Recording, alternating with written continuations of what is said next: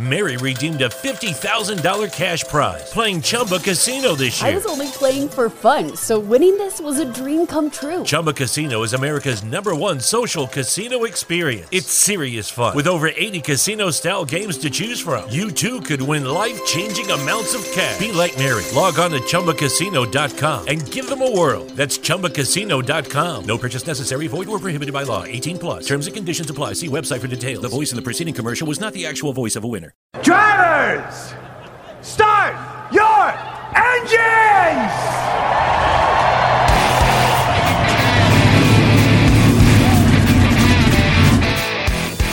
Hit the pace car! What for? Because you hit every other damn thing out there. I want you to be perfect. When I'm driving, I got a guy on the radio who talks to me. It's him. He talks to me.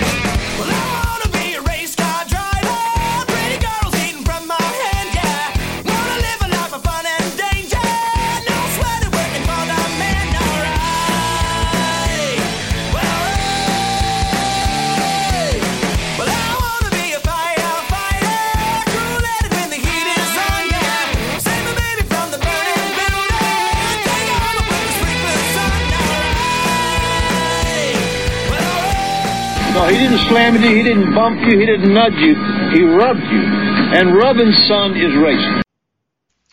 Hey, race fans, welcome to the Hoobazoo Radio Network and welcome to Drafting the Circuits. My name is Frank Santoroski. I'll be your host for the next hour as we talk about this past week in racing. Joining me in the studio tonight, I've got Luis Torres, Joey Barnes, Christopher Hardy, and Richard Uden. Fellas, how you doing? Good, thank you. Good. Doing solid. Excellent. All right, yeah. So we had two major series racing, both a NASCAR and IndyCar race. But last week we did our IndyCar only show, so we kind of, didn't mention anything else. But there was a major Formula One story that is developing or, continuing to develop, and that involves the Williams team. And Richard, that is one of your former employers. So, I mean, you've told us time and time again that Frank would probably never sell. Although it seems like times are dire enough that perhaps Williams is up for sale. We've heard that Toto Wolff has bought I believe a 5% stake. So, Richard, talk to us about what's going on at Williams and where do you see them landing on this? Yeah, I mean, it's the epitome of any motorsport, isn't it? Money talks, and Formula One is the pinnacle of motorsport in many, many ways with the technology and the speed and the like. And it's also the pinnacle when it comes to the cost and expense. And you need for basically what Williams is, it's one of the old-fashioned privateer teams. What these privateer teams need are sponsorship, money, and under the current climate, under the current situation, and combined with their performance, they're just not getting it. You look at the last 3 or 4 years, really, and their performance has been poor. I think they finished bottom of the World Championship the last 2 years. They've lost the money coming through from the Stroll family there. They lost the money that they were getting from Poland last year through the Robert Kubica deal. And fundamentally, they're struggling. They lost the Martini money that was there a couple years ago. They lost Martini. They've lost, and also there's the announcement they've lost the Rocket sponsorship. How apparently there was no breach of contract. It was just terminated. So whatever's going on there, nobody really knows. They have some loans apparently, which they've restructured and has bought in. Let's say £28 million, which is $35 million, which they say is enough to get them through this season, which probably sounds about right, really. Once, considering all the development's been done, obviously, they probably will be doing very little development on their car. So, and also with the new regulations in place for 2021, which has covered the pushing back of the regulations to 2022. So for 2021, basically, fundamentally, you can have the same cars that they're running this year with what they're considering to be a token system for upgrades. So what you got this year within a greater extent is what you're going to go into next year with. So it's all sort of conspiring against Williams in many, many ways. And, Frank's he's pretty much the last of the old guard, although his day-to-day involvement with the team is limited now, and Claire's running the majority of it. Obviously, the major decisions still go through Frank. I don't think there's any denying that.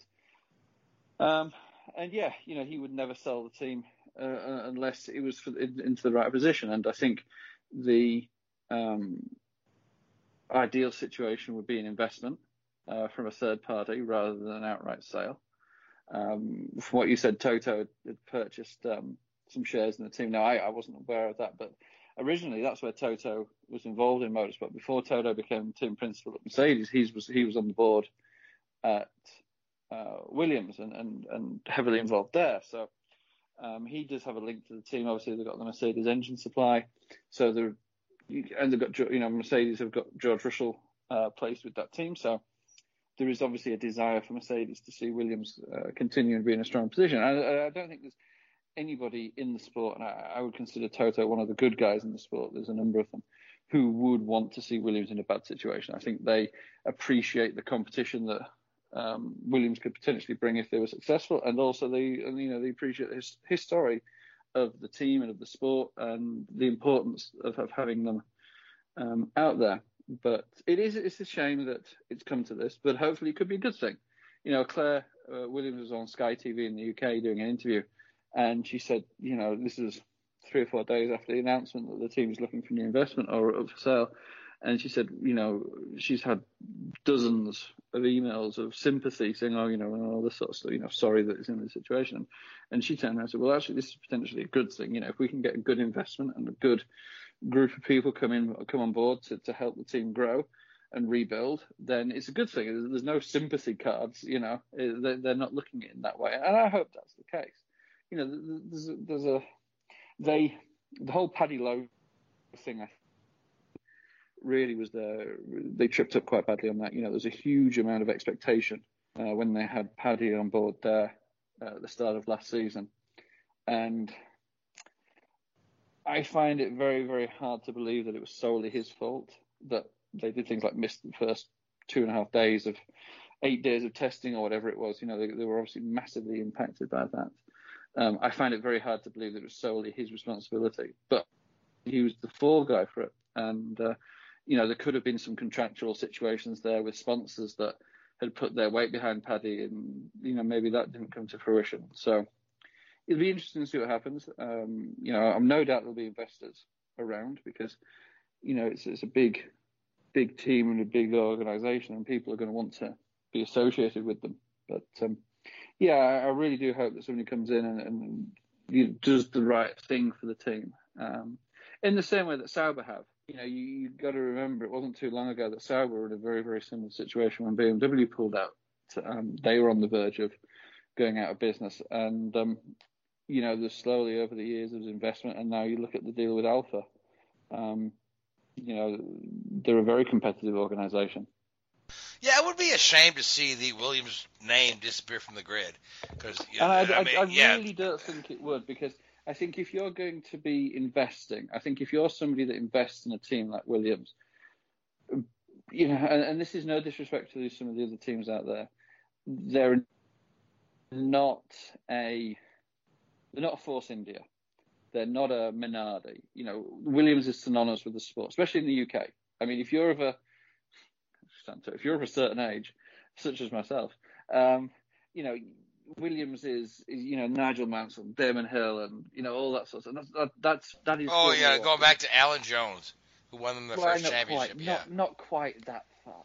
Not for me, anyway. Maybe yourself, but not for me. Do you, excuse me? Do you think there's an opportunity here with somebody obviously like Claire's been there for a while now in her role, and Toto having shares? Do you think maybe because we've also been hearing about this situation where, depending on the day, Mercedes is either in for the future or they're not.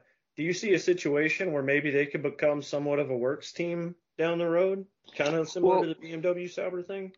I was always of the opinion, and I'm of the opinion now, that you will never win a championship as a customer team. Yeah. And, I mean, we saw, when I was at Williams, that was when we had Valtteri and Felipe driving for us. And, we were competitive. And that was partly because a lot of other teams weren't competitive. We were the best of a bad group behind Mercedes, really. But when we started to get close to Mercedes, there's some races out there. I remember Austria, like we had first and second. We qualified 1-2 in Austria one year, and Monza we were competitive as well. Mercedes would turn around and not handicap us, but make it. We were having to run different spec of components than they were, I think. Better comment. But that's Mercedes, that's in their best interest, obviously. That's where I think McLaren will struggle. Now, I was very much of the opinion that, Williams, and they had the opportunity, should have gone down the Honda route when Honda invested in McLaren. They didn't, and they stuck with Mercedes. Now, obviously, in hindsight, it was probably a good thing because the hurt that McLaren went through for 3 years. Maybe that was the McLaren/Honda dynamic. I don't know. But you look at Red Bull, they've got through that hurt, and now they've jumped on board with Honda, and they're the Honda Works team pretty much. I very much think that if you want to be competitive, now obviously Williams, they're not going to look to win the championship in 2021 or 2022 or anything like that. Yeah. They're in survival mode. So yeah, if an opportunity does come along to work closer with an organisation like Mercedes, then they will do. Now I know for a fact that when I was there, we had an opportunity to, as Racing Point do at the moment, buy a lot more of intellectual property from Mercedes than we were. We could have bought transmissions, gearboxes, rear suspension, in the same way that Haas does from Ferrari and Toro Rosso, whatever they're called now, Alfa, whatever they are now. They do from Red Bull. They buy a lot more components, whereas Williams were at that point very much headstrong and said, no, we're going to build our own gearboxes, we're going to build our own suspension, and all this sort of thing. Now, maybe that wasn't a smart move. I don't know. But Frank's in racing to win, not to compete, not to get a competitor's medal and say, well done for turning up and giving a pat on the head. Frank's out there to win, and he will do everything that he can to win. And maybe at times that has been detrimental to the actual core survival of the team when the finances haven't enabled him to win. So it'll be interesting to see if you get a manufacturer backing. But if you want to be successful, you have to be a works team. So, and this is just, and I know we got to move on, so this is really the last question I had for you on this, is just for my own curiosity. Do you feel like this is partly because Racing Point is about to be the Aston Martin Works team next year, and that this is kind of just their hand being forced into figuring out a more better situation moving forward in Formula 1? It could well be. And also, basically, to put it bluntly, they've sold all the family silverware. Yeah. When I was there was 3 companies. There was Williams Grand Prix, there was Williams Advanced Engineering, and there was Williams Hybrid Power. But Williams Hybrid Power was sold to GKN. Williams Advanced Engineering has been sold off as a separate entity now. So there's basically nothing left in the pot for them to dig into and loan against as assets or whatever it may be. So they're scraping the barrel right now. And yes, you look at how Aston Martin have got involved with Racing Point and the like. And, I get the impression that one of the reasons that there was no reason why Lance Stroll's father, couldn't have invested in Williams. He did when Lance first raced for Williams. He was heavily involved in investing in the team. There was no reason whatsoever why he couldn't have put the sort of investment into Williams as he has into Racing Point. I think it was Frank that wouldn't allow it. I think Frank just... There's something about that whole setup that, what happens when, if Lance has an accident and gets injured and can't race? What happens if he gets bored and wants to go and play on another game somewhere? Where's that commitment? Where's that long-term dedication going? And it may work out for Racing Point for a couple of years, but where's the heritage? Where's the long-term legacy coming in? And you've got to give credit to teams like Red Bull and Mercedes. They've created that. And to a certain extent, even now, Minardi always used to have that legacy, that little quirkiness, didn't they? And Toro Rosso have kept a little bit of that alive. But everybody now thinks of Toro Rosso as the Red Bull Junior team, which is technically what they are. But they're not bad. But there's Renault don't have that heart and soul that Benetton used to have.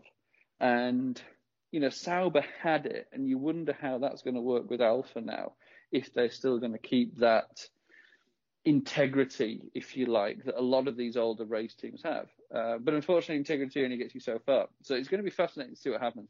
Ross Brawn, has come out and said that there's some very, very serious people interested in working with the team. And, Ross started his career at Williams. That was his first team, and not many people really associate him with Benetton and Ferrari, but and obviously Mercedes as well. But Ross started off at Williams, and he's got a soft spot for the team. And a lot of people do. You look at the top engineers in Formula One; they've all been through Williams at some point. And I think somebody will come along and invest. I think there will be an investment rather than a buyout.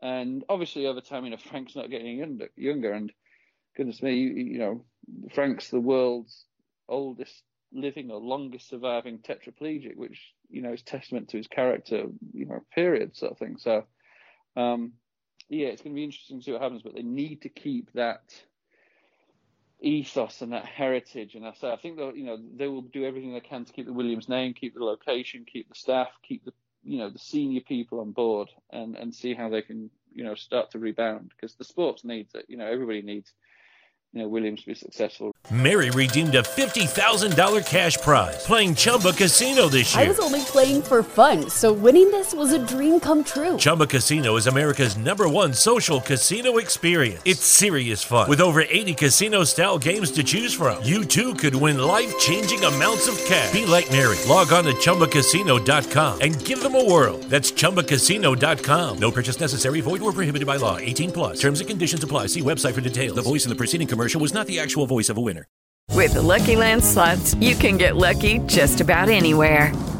This is your captain speaking. We've got clear runway and the weather's fine, but we're just going to circle up here a while and get lucky. No, nothing like that. It's just these cash prizes add up quick. So I suggest you sit back, keep your tray table upright, and start getting lucky.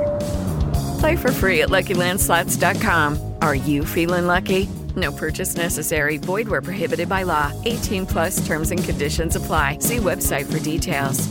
Really, and hopefully they will. Yeah, we all hope for that. I mean, it's sad that we've seen names like Tyrrell and Lotus just go away. They were different, they were different eras, weren't they? But Williams was right there, competing with Tyrrell and Lotus at the same time. Yeah. The reason that Tyrrell and Lotus went away was because they were badly run. I don't think anybody can ever accuse Williams of fundamentally being badly run.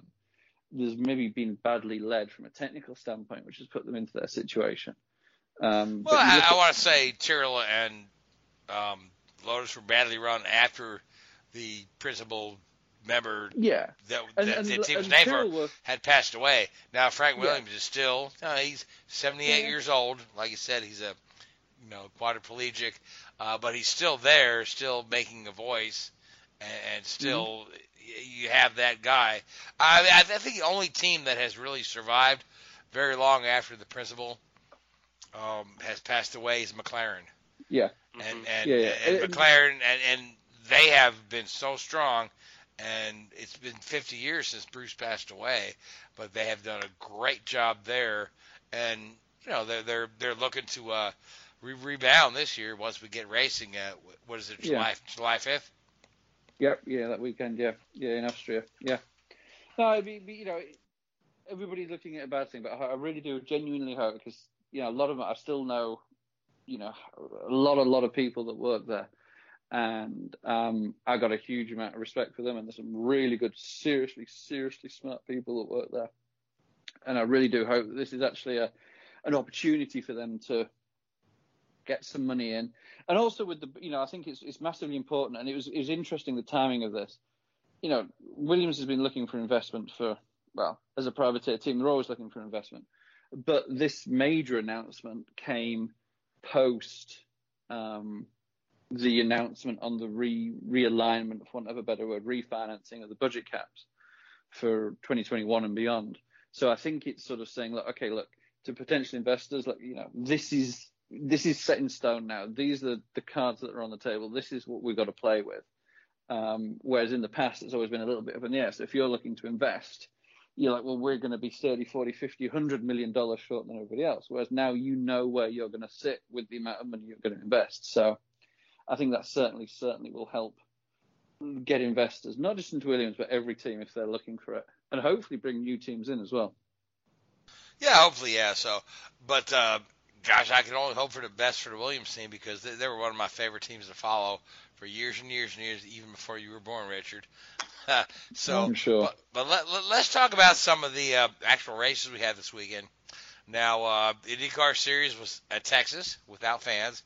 Joey, there were only a few invited journalists there, and you were one of them. And you wrote a great piece for Racer Magazine that you find at racer.com called, I believe it was called The Loneliest IndyCar Race. The Loneliest Race, but yeah. The Loneliest Race, yeah. I really enjoyed reading that, but so let's break down this race. We've got a lot of folks talking about the NASCAR compound that was still on the track or maybe not on the track, depending on who you read. But at the end of the day, it was Scott Dixon who's the master of Texas to begin with. So, Joey, break it down for us. Yeah, I guess to start off on the compound thing, since you kind of alluded to it, I can tell you from what I was told from Eddie Gossage himself that the track was scrubbed clean of any compound. That's what the people that handled it, they instructed him that it was wiped clean. It was a darker shade than the inside line, so if you touched it, there may have been a dramatic temperature difference. Obviously, darker asphalt's going to hold more heat than lighter. So just we were pushing temperatures of 100 degrees, so the track temp was well over 130, and that was on pit road. I can't even imagine what it might have been in turns where this stained asphalt was, but. No, like you said, Scott Dixon went out there. Chris called it last week's show that Scott Dixon would win, and him and Michael Cannon literally just showed up and showed out right from the get-go. They were strong in practice. They were strong in qualifying.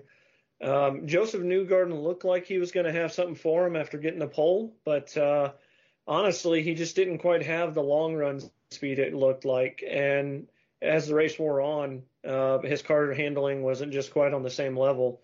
And, a lot of people were worried about a pack race, but kind of what we talked about last week played out where it really depends on how you unload, how you get to the track. And with such limited time to really practice, it's going to really determine how quickly you're going to be able to perform on Saturday night. And we saw that because the field was pretty stretched out. It wasn't really necessarily a pack race. At one point, Dixon had like a 6-second lead on second place and a 16-second lead on third at one point. So there was a pretty significant gap. I can tell you that just to kind of look at the breakdown here, Dixon won, Pagenaud was second, Newgarden was third. Zach Veach had a really good run in P4. Just really good effort all around from that group. I think that there were some really good runs for Connor Daly, who finished, I think it was P6, and Ryan Hunter-Reay went a lap down early after having ECU issues and turned around and got a top 10 finish out of it. And the story for me wasn't just Dixon and it wasn't just the compound and it wasn't all this. There was a lot of variables that really made this race interesting. So I think from one standpoint was the limited amount of time between qualifying and the race. You had about a 2-hour window, give or take. And we saw that impact some guys. So the rule was that after qualifying, yeah, Takuma Sato for sure. Yeah. He didn't make the start, unfortunately. Yeah, and that kind of where I was going with it is they impound the cars between qualifying and the race. And so for certain guys, when they got on the line and got on the grid ready to start, they had ECU issues, electronic issues. Those guys were Alexander Rossi, Ryan Hunter-Reay, and Graham Rahal. Graham Rahal's was so severe they actually had to go to the garage and do a full reset. And that forced them to actually, because of re-entry, had to go 2 laps down. I'm a little conflicted about this because if you impound the cars, you wouldn't necessarily there's something there that doesn't quite seem right upon trying to get the cars fired back up, get set for the race. I feel like there should maybe be a little bit more of a grace period. These guys probably shouldn't have served penalties, in my opinion, but that's neither here nor there. I agree with you 100%. They should not have made those guys serve the drive-through penalty. Yeah. Yeah, my guess here is that what happened is they had a qualifying map and a race map set in the ECU, and probably the race when they went to make that change, I think that's probably when it kicked up a stink and they had to reprogram them. That would be my guess, or something along those lines. A mode or a map setting. So is that something that you do right after qualifying, like whenever the cars are on pit road before they're impounded, or because otherwise your only other opportunity is as you're getting ready to go racing? Well, typically what you do, and why they have these different modes, is depending on the setup. So when you've got a short turnaround like this, probably what you do from an ECU standpoint is you'd load two multiple maps. You'd have your qualifying map, you'd have your restart map, you'd have your fuel save map, you'd have your push to pass map. Now, I don't know exactly within IndyCar the exact configurations of the ECU and all these possible, modes, but it could well be that they've got into the situation, they've gone through qualifying, okay, everything's great, and then you can't really check it. You're not going to run a qualifying lap at, race pace because it's, or whatever in race mode or fuel saving mode. And they're probably gone, they'll have a mode for the pre-race laps, the 3 or 4 laps pre-race. There'll be a mode for that probably. And it could be that there's some glitch in there and they haven't had a chance to check it and it's just kicked it out and spat it out and said, yep, no, don't like that. And of course, I think Honda have turned around, or one of the teams has turned around and said, yeah, this does happen every now and again.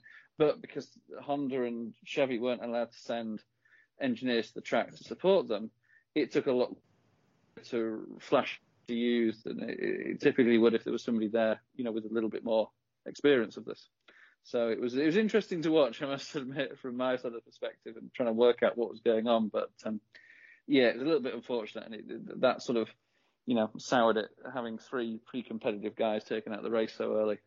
Yeah, and kind of to Frank's point earlier with Takuma. So for those that didn't get a chance to see, in qualifying, he was the 14th driver out of 24 to try to go and make his laps. He was starting his first lap, enters turn 1. He kind of entered turn 1. Actually, he didn't he entered turn 1 pretty high, was in the stained asphalt, and the back end just came around, and he ended up doing a complete 540 and went nose first into the turn 2 wall, destroyed the car. That said, because of the situation of having a 2-hour window, the crew was actually going to try to repair the primary car, because in order to go to the backup car, you'd have to take the engine out, and there wasn't enough time for that. So the team opted to try to fix the primary car, and unfortunately they couldn't get that done in time. It was just too tight of a window, and so as such, Takuma Sato didn't start the race. It was kind of interesting because it's something you don't commonly see as a DNS in IndyCar, but this happened in this situation. Last year's pole sitter, so certainly you'd look for the speed to be there. Graham had a pretty good hot rod too, so you thought that maybe if they were going to have be some people that could upset the typical favorites, as it were, Takuma could certainly be one of those, and it certainly didn't play in his favor after that crash. Now, speaking of the typical favorites, we're used to seeing the AJ Foyt team languishing at the back of the field. However, on this particular day, we saw Charlie Kimball have a really good run. Tony Kanaan was having a really good run until he got a pit road speeding penalty. So, Louise, I'm going to throw it over to you. I mean, Charlie's day ended on a sour note where his last pit stop allowed him to lose some positions, and he ended up in the wall on the last lap. But Foyt team, it certainly seems like things are looking up for them. It looked pretty optimistic. It is definitely a darn shame that that Kimball is ultimately pitted and also just ended up all for naught for crashing at the very end of the race, coming to the checker flag and all of that. But Kimball, from a vantage point from being at home, seems like he was one of the very few cars. He and Vish were one of the very few cars that could probably make long runs work for them. Because as the race went on with long green flag runs, even before they had to pit every 35 laps or so under green, they were on the move. They were very consistent. And I'd imagine had Kimball had not had that ordeal, it would have been an absolute banner day for the Foyt camp. Because it just proves that their oval programs are getting there to be the dark horse contenders. And as far as Kanaan, he did pretty well, just hanging on to that top 10, just outside of it. I thought for his last race at Texas, it ended in a relatively positive way. Sure, it's not the ideal result, but compared to Gateway, where Kanaan got a podium out of it, but it's still a pretty encouraging sign for Foyt. They were able to get all of that done, especially knowing that they had to fly in their people commercially instead of a charter. So that quick turnaround and everything that had unfolded, I gave them the huge props for them. They did an excellent job. Yeah, it's just unfortunate that it ended that way for those guys. So now, Christopher, some of your thoughts on Texas. So, first of all, Foyt typically flies a lot of people commercial because when I was flying to St. Petersburg this year, I actually flew on the same flight as Charlie Kimball and several of the Foyt team guys. Okay. One of the people that I was really pleased to see do well was Oliver Askew. Now, this was him and Rinus VeeKay, this was their first IndyCar race. Rinus did not do very well. You know, he had a spin in practice earlier, and he didn't even qualify, and he had another spin in the race off of turn number 2. But Oliver, what was great for him was he didn't have a situation where he made a name for himself, like in a bad way. I mean, he ran a very quiet, unassuming race. Started, I think, like 18th, and he finished 9th.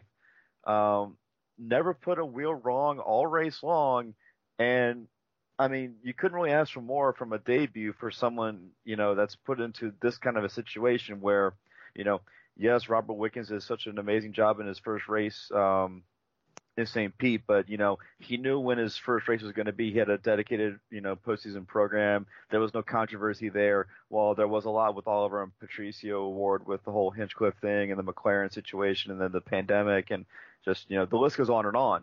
But given all of that he had to deal with, you know, Oliver, in my opinion, ran a very fine race, did a very good job, and, you know, he's someone that we should be talking about in the future because, you know, he ticked off every single box. He ran it well and did a good job. So let's talk about VeeKay because you mentioned him. Now, the upsetting thing for me was that Ed Carpenter, who was the team owner, kind of threw VeeKay under the bus a little bit. Oh, well, he did, all right. When you have that much damage from a single day of running, you know, I can see why. But I think Ed needs to just remember, you know, hey, there's a reason why you signed him, and it's not just because Jumbo Supermarkets wrote you a big check. Oliver and Rinus ran 48 races together in the road to Indy. Rinus had one DNF in that entire time. Just one. Rinus won 16 of those 48 races. Oliver won 15. Like I said, Rinus has, you know, he has the skill to do the job, but sometimes are growing pains to this situation and you know, this profession. So just remember, you know, give the kid a little bit of time. He's going to do a good job. You know, not everyone's going to be a flash in the pan immediately. Oh, absolutely. I mean, go ahead, Joey. I think with Rinus, there's a couple things that stand out. One, we all know that he has this raw ability and he's just super quick. I mean, in the rookie practice, he was already running comfortable 205, 207, somewhere around there before he walled it. And then he started this race like 23rd or 22nd and it climbed all the way up into the top 16 in 30-something laps, 37 laps before he crashed. So the speed is going to be there. It's just a matter of being able to temper it a little bit to not be so aggressive and so harness your pace. And I think that's something that Ed threw him under the bus, but he also made sure at the end of it, he gave him it was tough love. Like, hey, we accept it. We still love him. He's just got to calm the hell down. And I think it's just, you came out of the gate. It's your first IndyCar race. You're charged up. It's a long day for everybody too. So, I think all those factors kind of had a part to play in it, but, I think the kid's going to be fine, and he's with the right organization to help him grow too. On Oliver, something that's kind of cool to note, this is actually he tied the second best finish of any Indy Lights driver making their debut in IndyCar. He tied Pato, Brian Herta, and Sage Karam with his ninth place finish. So and he did it at a race he's never run before, at a track he's not run before, and something that Chris loves to mention, this is only his fourth year in cars. So that's pretty outstanding for a kid to be that polished when he's still so raw at this. So props to him on the ninth place finish. That's for sure.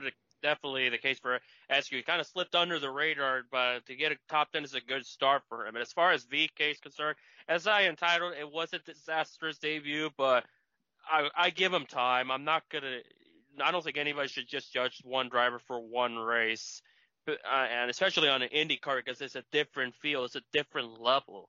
So it's going to take some adjustment, and also, I'd expect a better turnaround come the 4th of July at Indianapolis, and especially in those doubleheaders at Road America and Iowa coming up as well in the month of July. All right, so with that being said, I'm still just a little disappointed in Ed to, just throw his guy under the bus on national media. But, again, like you said, Joey, tough love. So, who else impressed you today? Christopher, Louise, or Joey, or Richard? The next game impressed me. Felix Rosenqvist was just bad quick, and he didn't quite shoot out of a cannon the same way that Scott did. You look at Felix, he methodically climbed his way up to the front and put himself in position to win. And honestly, if he just didn't get a little too over eager by moving to the outside lane to try to get around Hinch, exiting 2, he probably challenges for that win, because that happened with 9 laps to go. I'm a little conflicted as far as why there was so much lap traffic without kind of getting out of the way, but I also know that was during a weird pit cycle too. So it's kind of hard to monitor or regulate that, if you will. But Felix was damn impressive.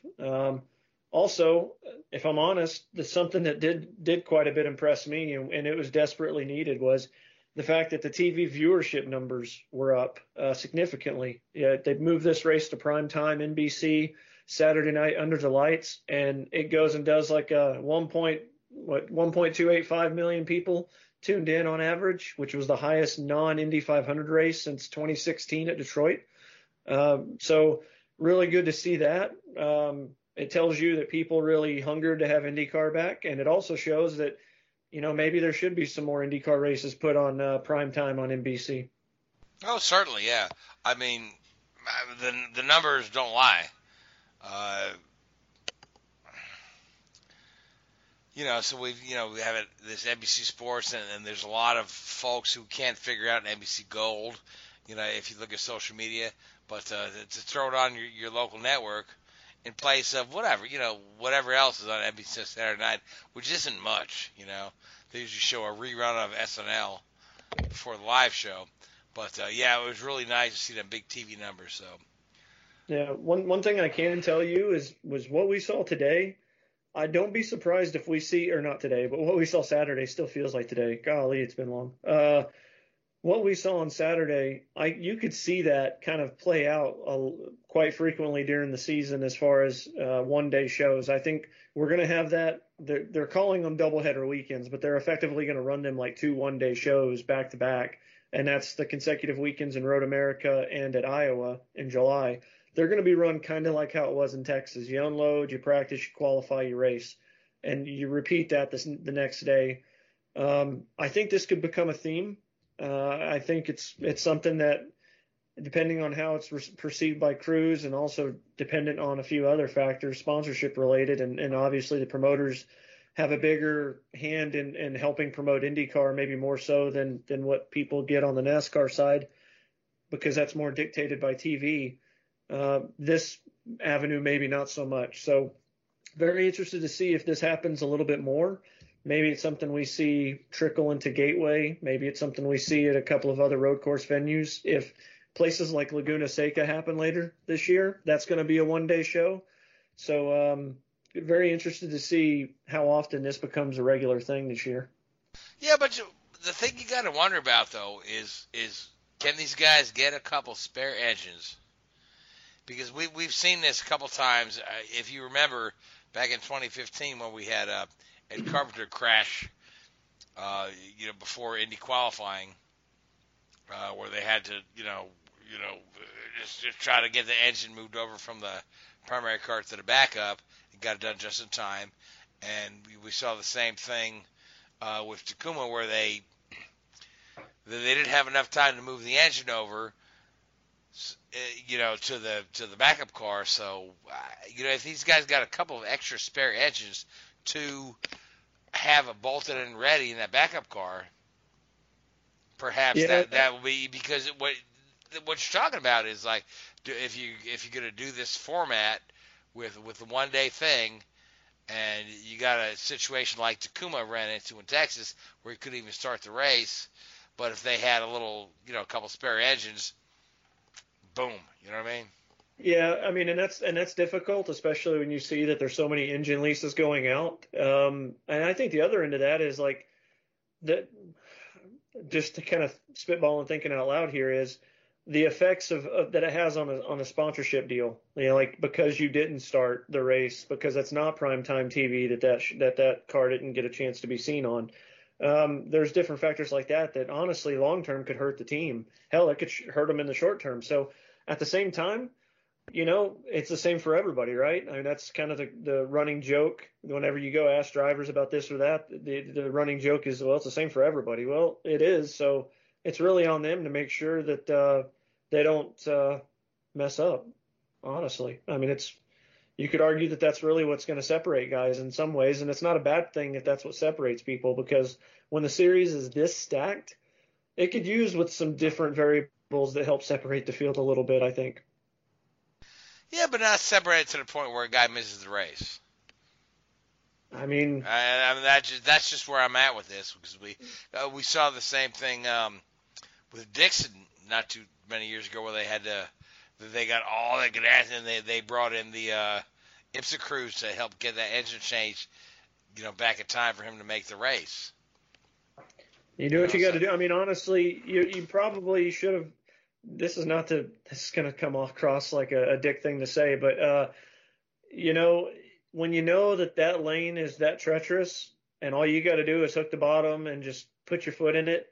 And if it's fast enough to be 20th or if it's fast enough to be first, it doesn't matter as long as it's clean enough to get into the race, because afterwards you got 200 laps that you can methodically work your way up.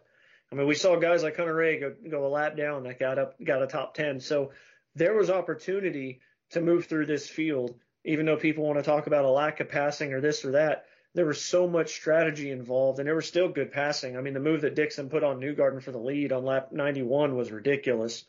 And I just think that it wouldn't hurt to keep your head on your shoulders and be more methodical about it and just think about getting into the race first, and not thinking about pole per se. I don't know. That's just me. Yeah, well, I mean, at the end of the day, what's the saying about to finish first? You must first finish. Exactly. So, and in this case, you have to start the damn thing. So Christopher and Louise, do you guys have any other comments about Texas race before we move on and start talking about NASCAR Atlanta? Nothing else from me. Glad to see everyone made it out in one piece. No one got hurt, and that was really the number one concern I had. I second that.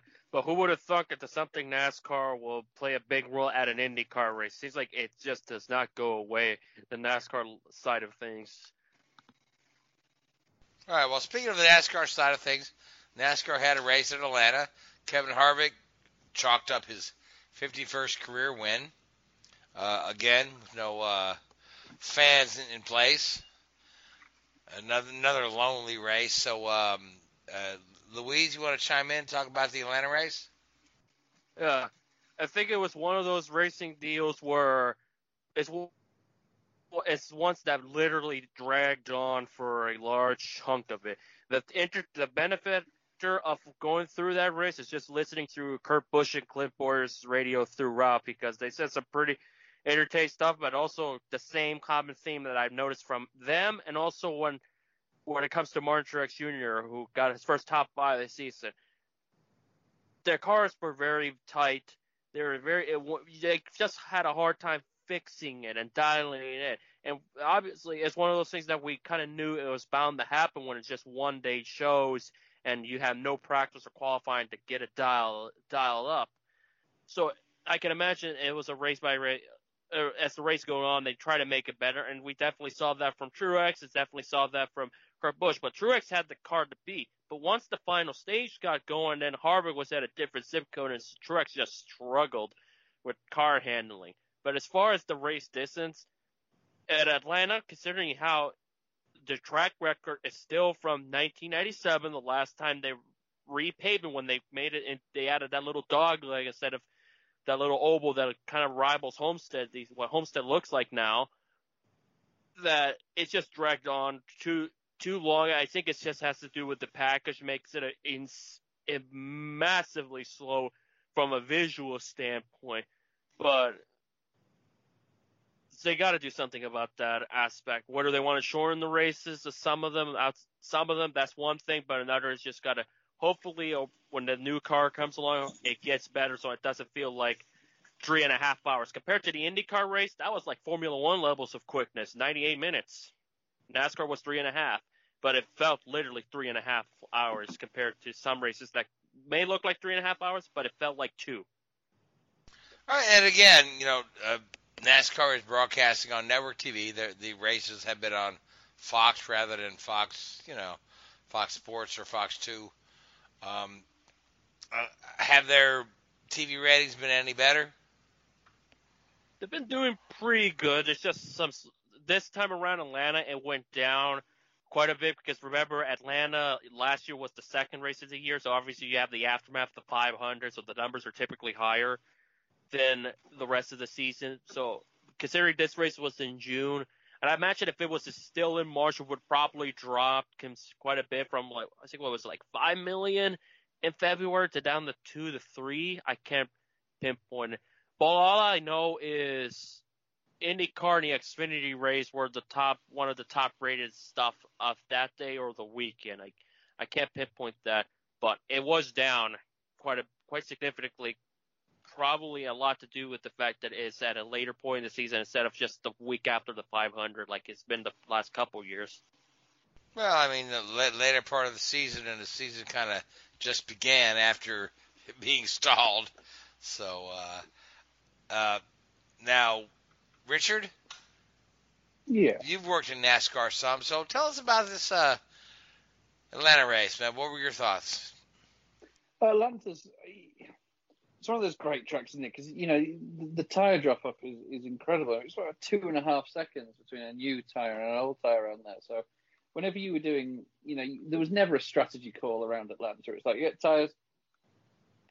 And that's, and even there was 2 laps to go, tyres, because there was such a huge, huge advantage.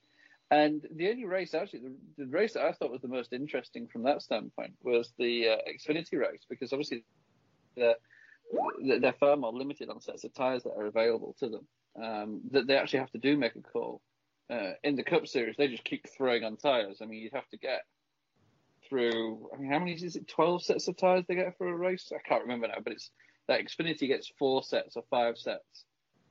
Basically, the way it worked out as rule of thumb is in Xfinity, you have a set per the first 2,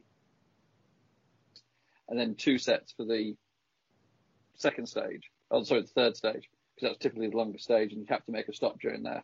So you'd have, do we when do we make that change? If there's a caution early in the third stage, we don't have enough sets of tyres, or if you're in, the first stage, do we take tyres or whatever? But Atlanta's a great track, and I know they keep talking about repaving it every year, but really you hope they don't, because it just creates such good racing and such exciting races.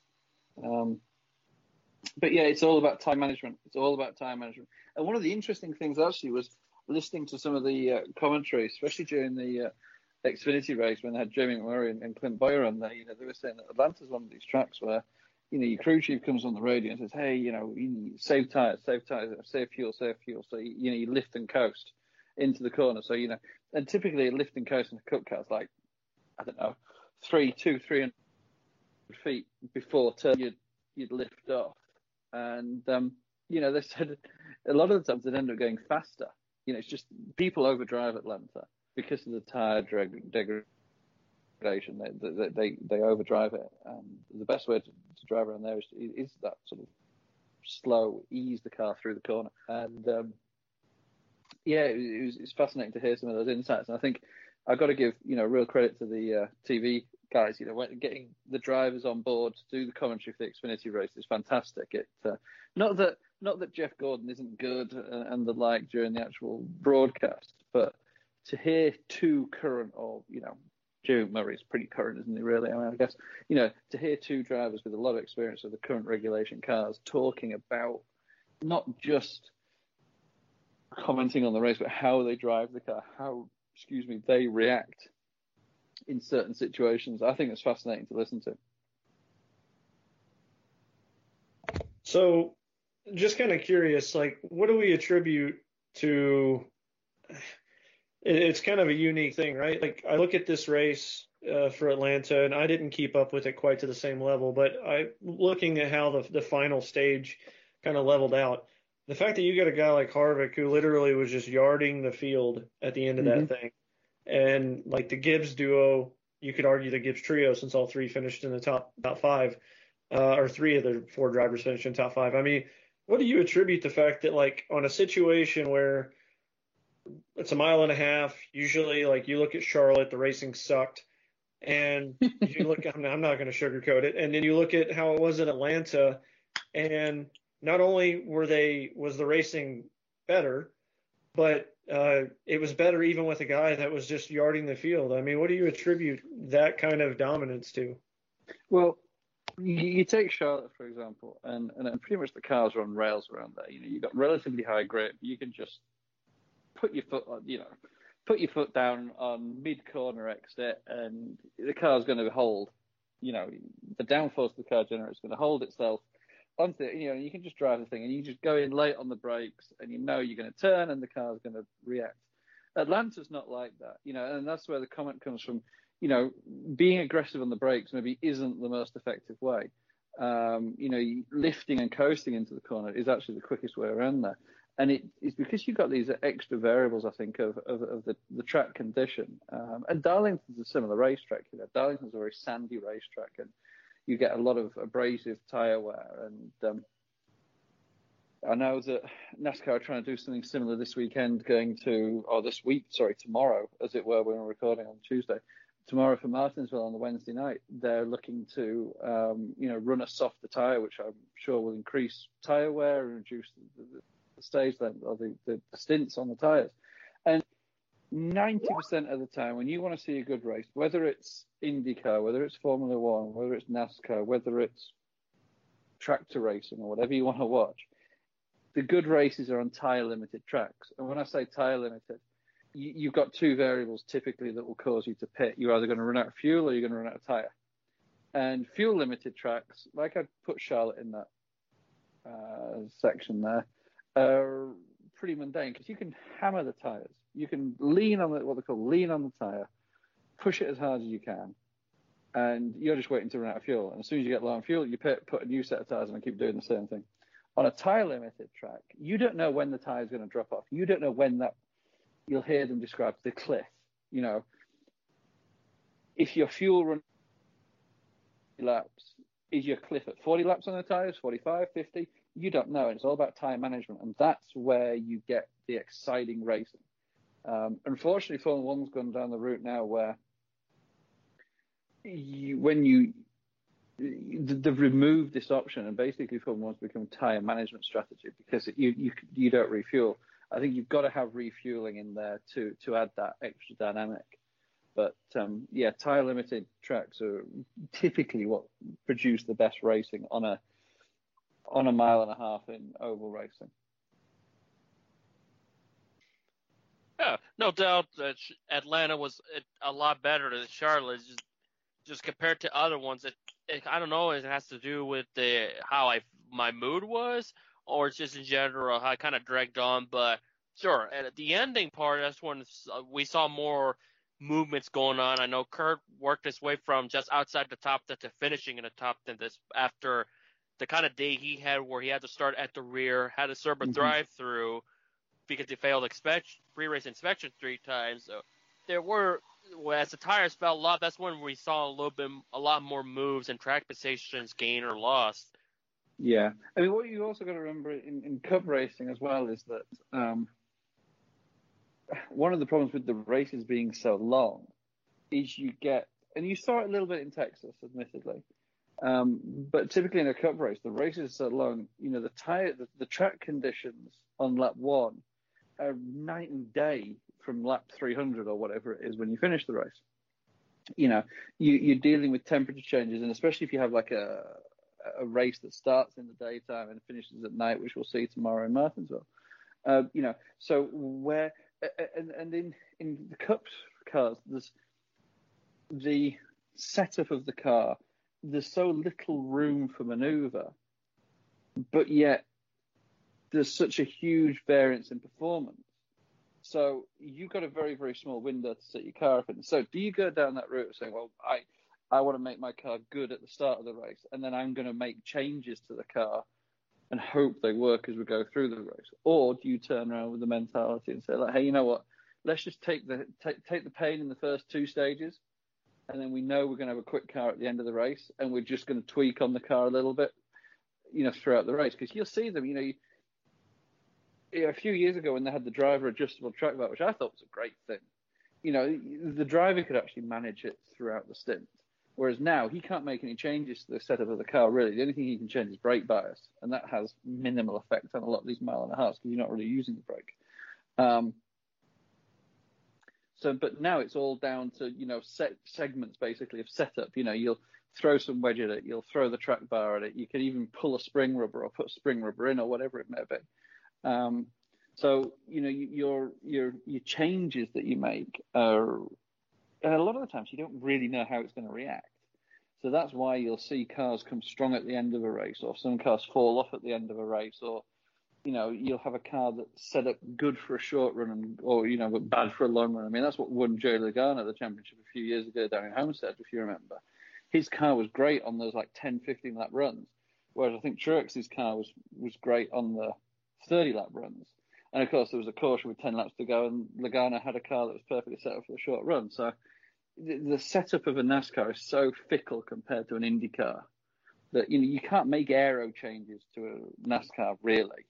Your aero package, it has to fit within the template, and if it fits within the template, it fits within the template. You can't adjust splitter angle and spoiler angle and stuff like that. So it's all purely down to time management and how you make the tires work with your setup. Right. So on a side note, do we know when the next NASCAR race will be that fans are allowed to attend? It's been confirmed today with Homestead and Talladega. But Homestead, it's guests rather than fans, isn't it? I don't know if Talladega's the same. Yes, South Florida military. Yes. Yeah, with Homestead as the military, Talladega is up to 5,000. Only people that can purchase tickets are those who are within 150 miles of the track in Alabama. So it's pretty much secluded to just that's in-state. That's about 10 people then, isn't it? So that's the race on June 14th, right? The Dixie Vodka 400. Then we got Talladega on June 21st. Correct. And what are we talking? Just Cup. Because Talladega said no crowds allowed for the ARCA and Xfinity race. All right, then we're to Pocono. Any word on Pocono? No, Pocono, no crowd. Indianapolis, no crowd. Yeah. Indianapolis, and I know Kentucky, no crowd, because that's my home track. And then we're back to Charlotte in mid-July for the All-Star Open and the All-Star race. No crowd still, or? I would doubt it. That hasn't been confirmed as much Well, yet. with all the other political events going on in North Carolina with crowds at the moment, I would imagine that if they were to allow crowds at a NASCAR race, it wouldn't go down very well. No, I mean, on a side note, IndyCar has announced that they will allow fans at Road America and possibly Iowa. A little still up in the air there. So, but we are just about out of time. So we've got enough time for like a final comment from each of you. So, Christopher, I'll start with you because you've been quiet through this whole NASCAR segment. So, Christopher, final thought for the evening? I'm looking forward to getting back to a bit of a sense of semi-normalcy. I'm heading back to Indianapolis very soon, and I'm looking forward to seeing what the media situation will be like going forward for the remaining IndyCar races on the schedule. But there's still a lot of unknowns, and I'm hoping that somehow, some way, we can get past the pandemic situation, that eventually, stops. But then again, we'll have to see. Amen, brother. Joey, final thought? Honestly, just kind of still in awe over getting a chance to cover the season opener, which sounds so weird to say in June, at Texas this past weekend. It was an awesome experience. Certainly one I'll remember for hopefully the rest of my life, pending bad things. But I mean, Frank's old, and Frank forgets a few things. So I had a grandma. Frank's old.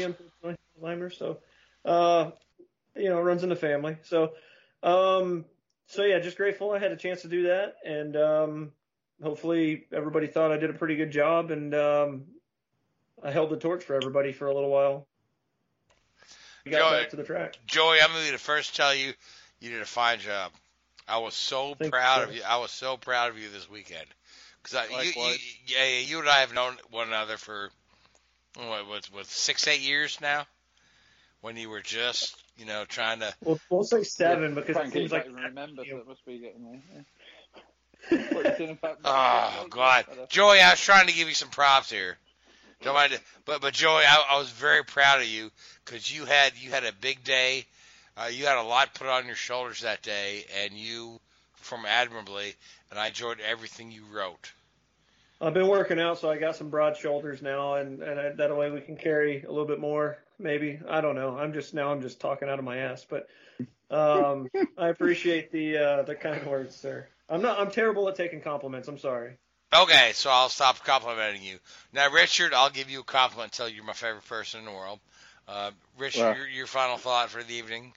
Your wife Frank's married that. too. Hey, no, she'd be like, you can have him. Just take him. That's good with me. Oh, boy. It was actually good to have 2 races, 2 major series racing in a weekend, as you say, getting back to a little bit of normality. But, I still have a sense of caution with the whole concept of people going back to these races. And, we've had this thing in North Carolina recently. I don't know if it's got much national media attention, where a short track hosted a race on Saturday night with 4,000 people in attendance, and they classed it as a political protest rather than a race. To say the least, the state have shut that down for the next few weeks. So just be patient, be careful out there. It's not worth the risk. If you feel there's any risk of going to any of these events and races, then just be sensible. We've got a long way to go still. I've got some very good friends who are nurses in New York, and listening to some of their stories is pretty horrific. So as much as we want to get back out there and enjoy it, just, be patient, everybody. We'll get there. All right. Louise, final comment from you, sir? It feels great to have IndyCar back, for sure. I definitely needed multiple coverages to come back so I could get back to some sense of normalcy as well. Hopefully, come Road America, I get back to real normalcy and start doing content, fingers crossed on that, because I feel like IndyCar might be more open than NASCAR is concerned from in the smaller outlets and the independents at this rate. All right, my final comment is that I enjoyed talking with each of you gentlemen tonight. I want to thank you, Joey, Richard, Christopher, and Louise. You guys are awesome. I want to thank Who's the Radio Network. I want to thank Spreaker and Google Podcasts, all the people that host us, and you folks that listen to us. I want to thank you, too. Until next week, good night. WHOOBAZOO, that's whoobazoo.com. Enter website, enter website, enter website, enter website. Mary redeemed a $50,000 cash prize playing Chumba Casino this year. I was only playing for fun, so winning this was a dream come true. Chumba Casino is America's #1 social casino experience. It's serious fun. With over 80 casino-style games to choose from, you too could win life-changing amounts of cash. Be like Mary. Log on to ChumbaCasino.com and give them a whirl. That's ChumbaCasino.com. No purchase necessary. Void or prohibited by law. 18+. Terms and conditions apply. See website for details. The voice in the preceding commercial was not the actual voice of a winner.